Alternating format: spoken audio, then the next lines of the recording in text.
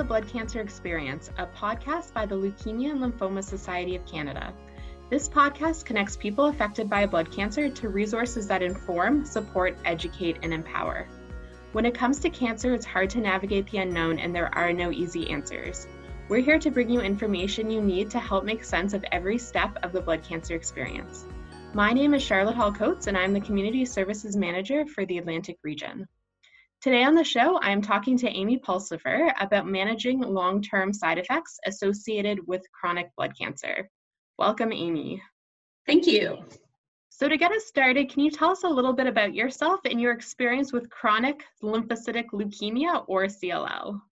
Certainly. So when I was 49 years old, I was diagnosed with chronic lymphocytic leukemia, which is typically a cancer reserved for older people, I've been told. So it was a bit of a shock, I guess. I had a lump actually under my throat, under my chin, which turned out to be an enlarged lymph node, and I was stage 4 chronic lymphocytic leukemia. My bone marrow was completely saturated with cancer cells, and I required some blood transfusions right away. And so it was definitely a shock, but I had also been sick leading up to it, and so it really was a bit of a relief to get that diagnosis and then a treatment put in place.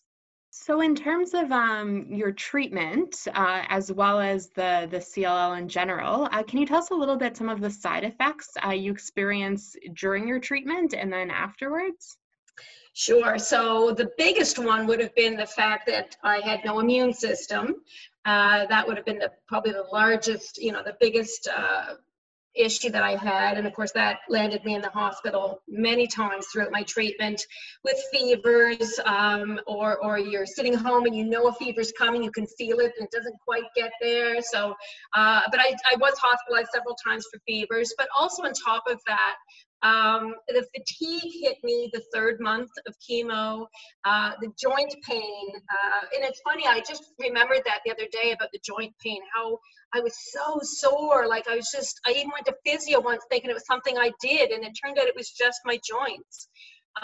So I had that, and of course, maybe because of my age, I'm not sure, but I also went through menopause right away with my first round of chemo.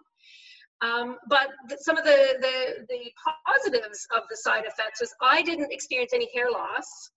And another couple of odd ones, which I did not know were going to happen, was that I had an allergy going into chemo, and it's never come back since chemo. I also, that whole year, did not have any mosquito bites while I was in chemo. So interesting. It sounded like you were having quite a few. Which ones did you find lasted, the longest, or were they all short-lived?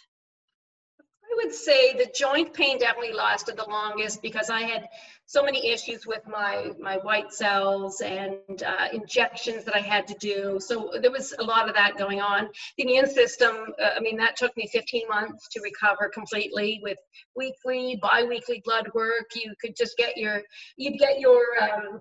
blood count. The nurse would call me, and that would be how I determined what I did that day. I was safe to go out and see people or not, basically. So that lasted, but for me, the one that lasted the most was what they call chemo brain. Of course, I was off work for 15 months, and when I returned, my brain did not operate the same way. It took me a long time and a lot of patience with myself to kind of get back into my groove, and that was the most challenging emotionally. Everything else, was handled by a medical team, but this forgetfulness and this loss of focus, and it was really difficult, and especially trying to go back to real life, normal. I still now have issues sometimes where I'll be mid-sentence, so sorry if this happens, but if it's mid-sentence, I will completely lose my train of thought. And I could chalk it up to my age now that I'm 52, but it really started during chemo, and it does continue now occasionally.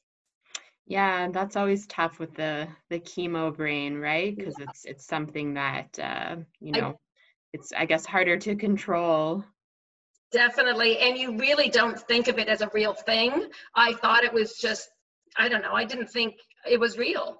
And it really is. Yeah. Definitely. So what did you find the most helpful when it came to trying to manage these side effects? Well, for the physical ones, I mean, I didn't take any medications really because I was already on the biggest ones.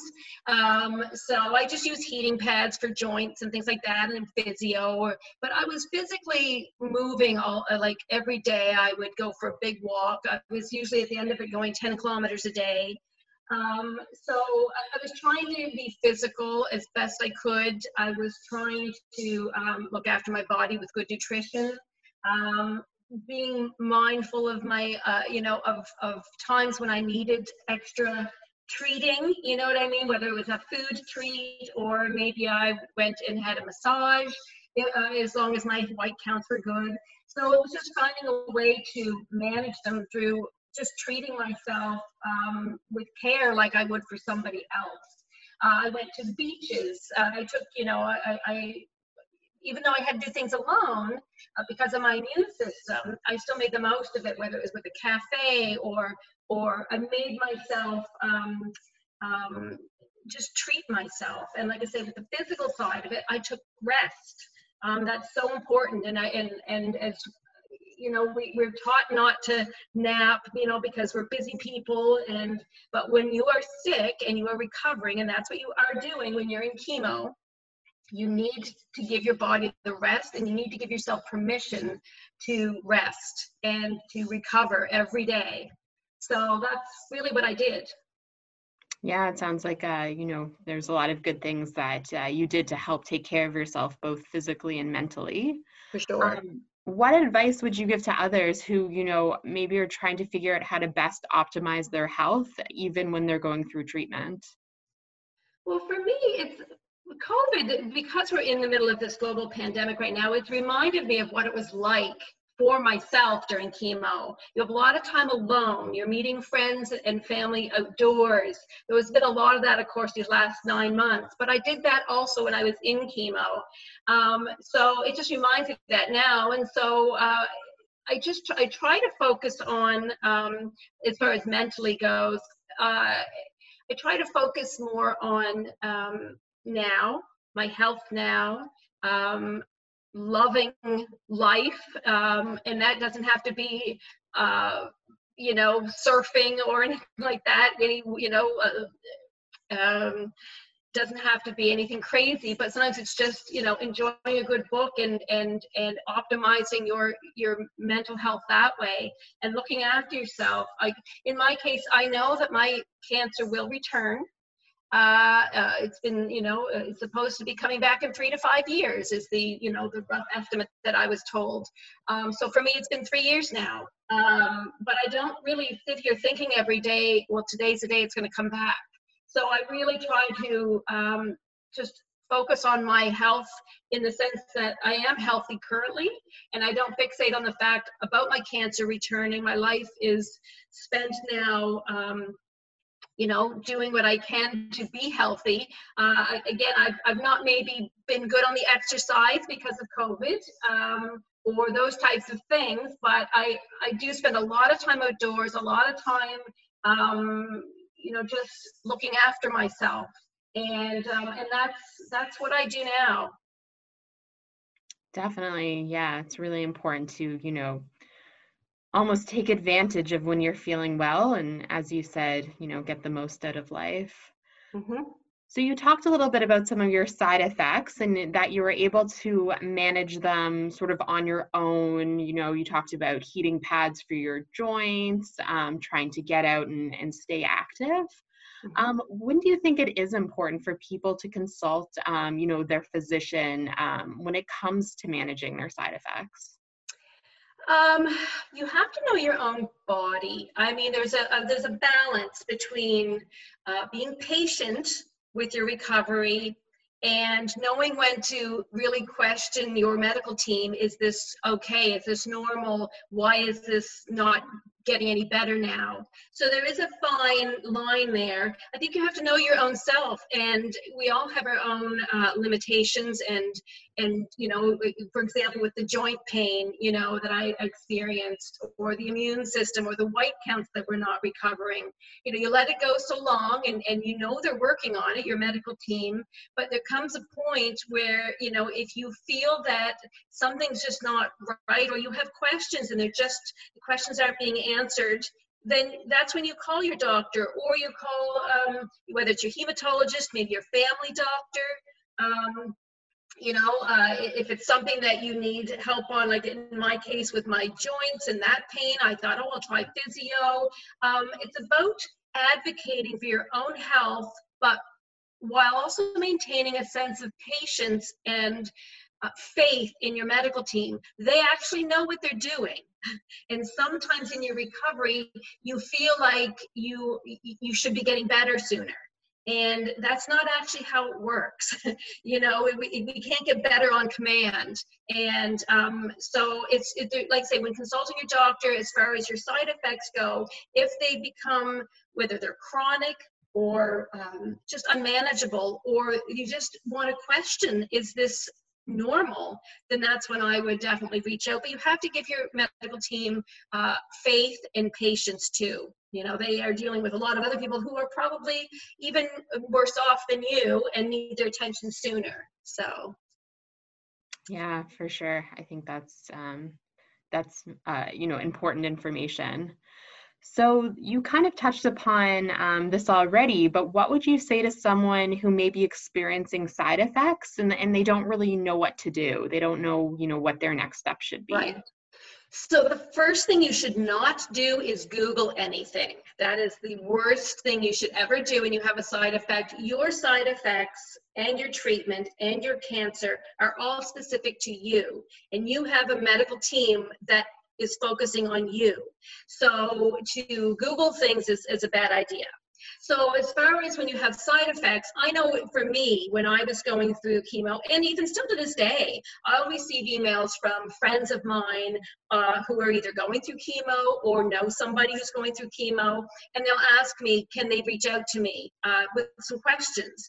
And I know that it's helpful because your hematologist or medical team can tell you that these will be could be your side effects. But when you actually live them, it's scary. You don't know. And yes, they told you it could happen, but wouldn't it be great to talk to somebody who's actually been through it? And so even once, you know, I had a friend reach out to me that they were going through brain cancer at the time, which is unrelated, of course, to, it's got nothing, no similarities really with blood cancer, but he was starting chemo and he had just a question on the fatigue. And once we spoke, it made him feel less worried about the fatigue he was feeling. So what it does, it helps normalize something. When you're going through cancer and cancer treatment, you have a million things that you're worrying about. So knowing that a symptom or a side effect is normal and that somebody else also dealt with it and how they dealt with it is just one less thing that you have to worry about. Yeah, that's so important, and it actually ties really nicely into one of the programs that we have at the Leukemia and Lymphoma Society of Canada, which is our First Connection Peer Support Program. We have trained volunteers who have that lived blood cancer experience, and they are available to connect with people and, you know, chat about, you know, their own experience living with a blood cancer, including, you know, how they manage side effects. So, you know, peer support is such an important part of the cancer experience. It really is. When you get that diagnosis and you're going through your treatment, especially when in the case of blood cancer, at least in my case, it affected your immune system, it means you're alone a lot. So it can be really isolating. And so it's really important. And people who do reach out through that program should be very proud of themselves for doing that, because that's a difficult thing, is to reach out and ask for even the smallest amount of help just by talking to somebody to see if something is normal. That's a big deal, and they should be very proud of themselves for doing that, for sure. I agree, definitely. Well, thank you so much, Amy, for taking the time to talk with us today. If listeners have any questions about managing long-term side effects or need help navigating your own experience, I encourage you to connect with a community services manager in your region. You can also visit bloodcancers.ca to connect with us. Until next time, stay well. The content in this podcast is at the complete discretion of LLSC and was made possible through an unrestricted education grant from Janssen. Thank you for listening to the Blood Cancer Experience podcast series by the Leukemia and Lymphoma Society of Canada.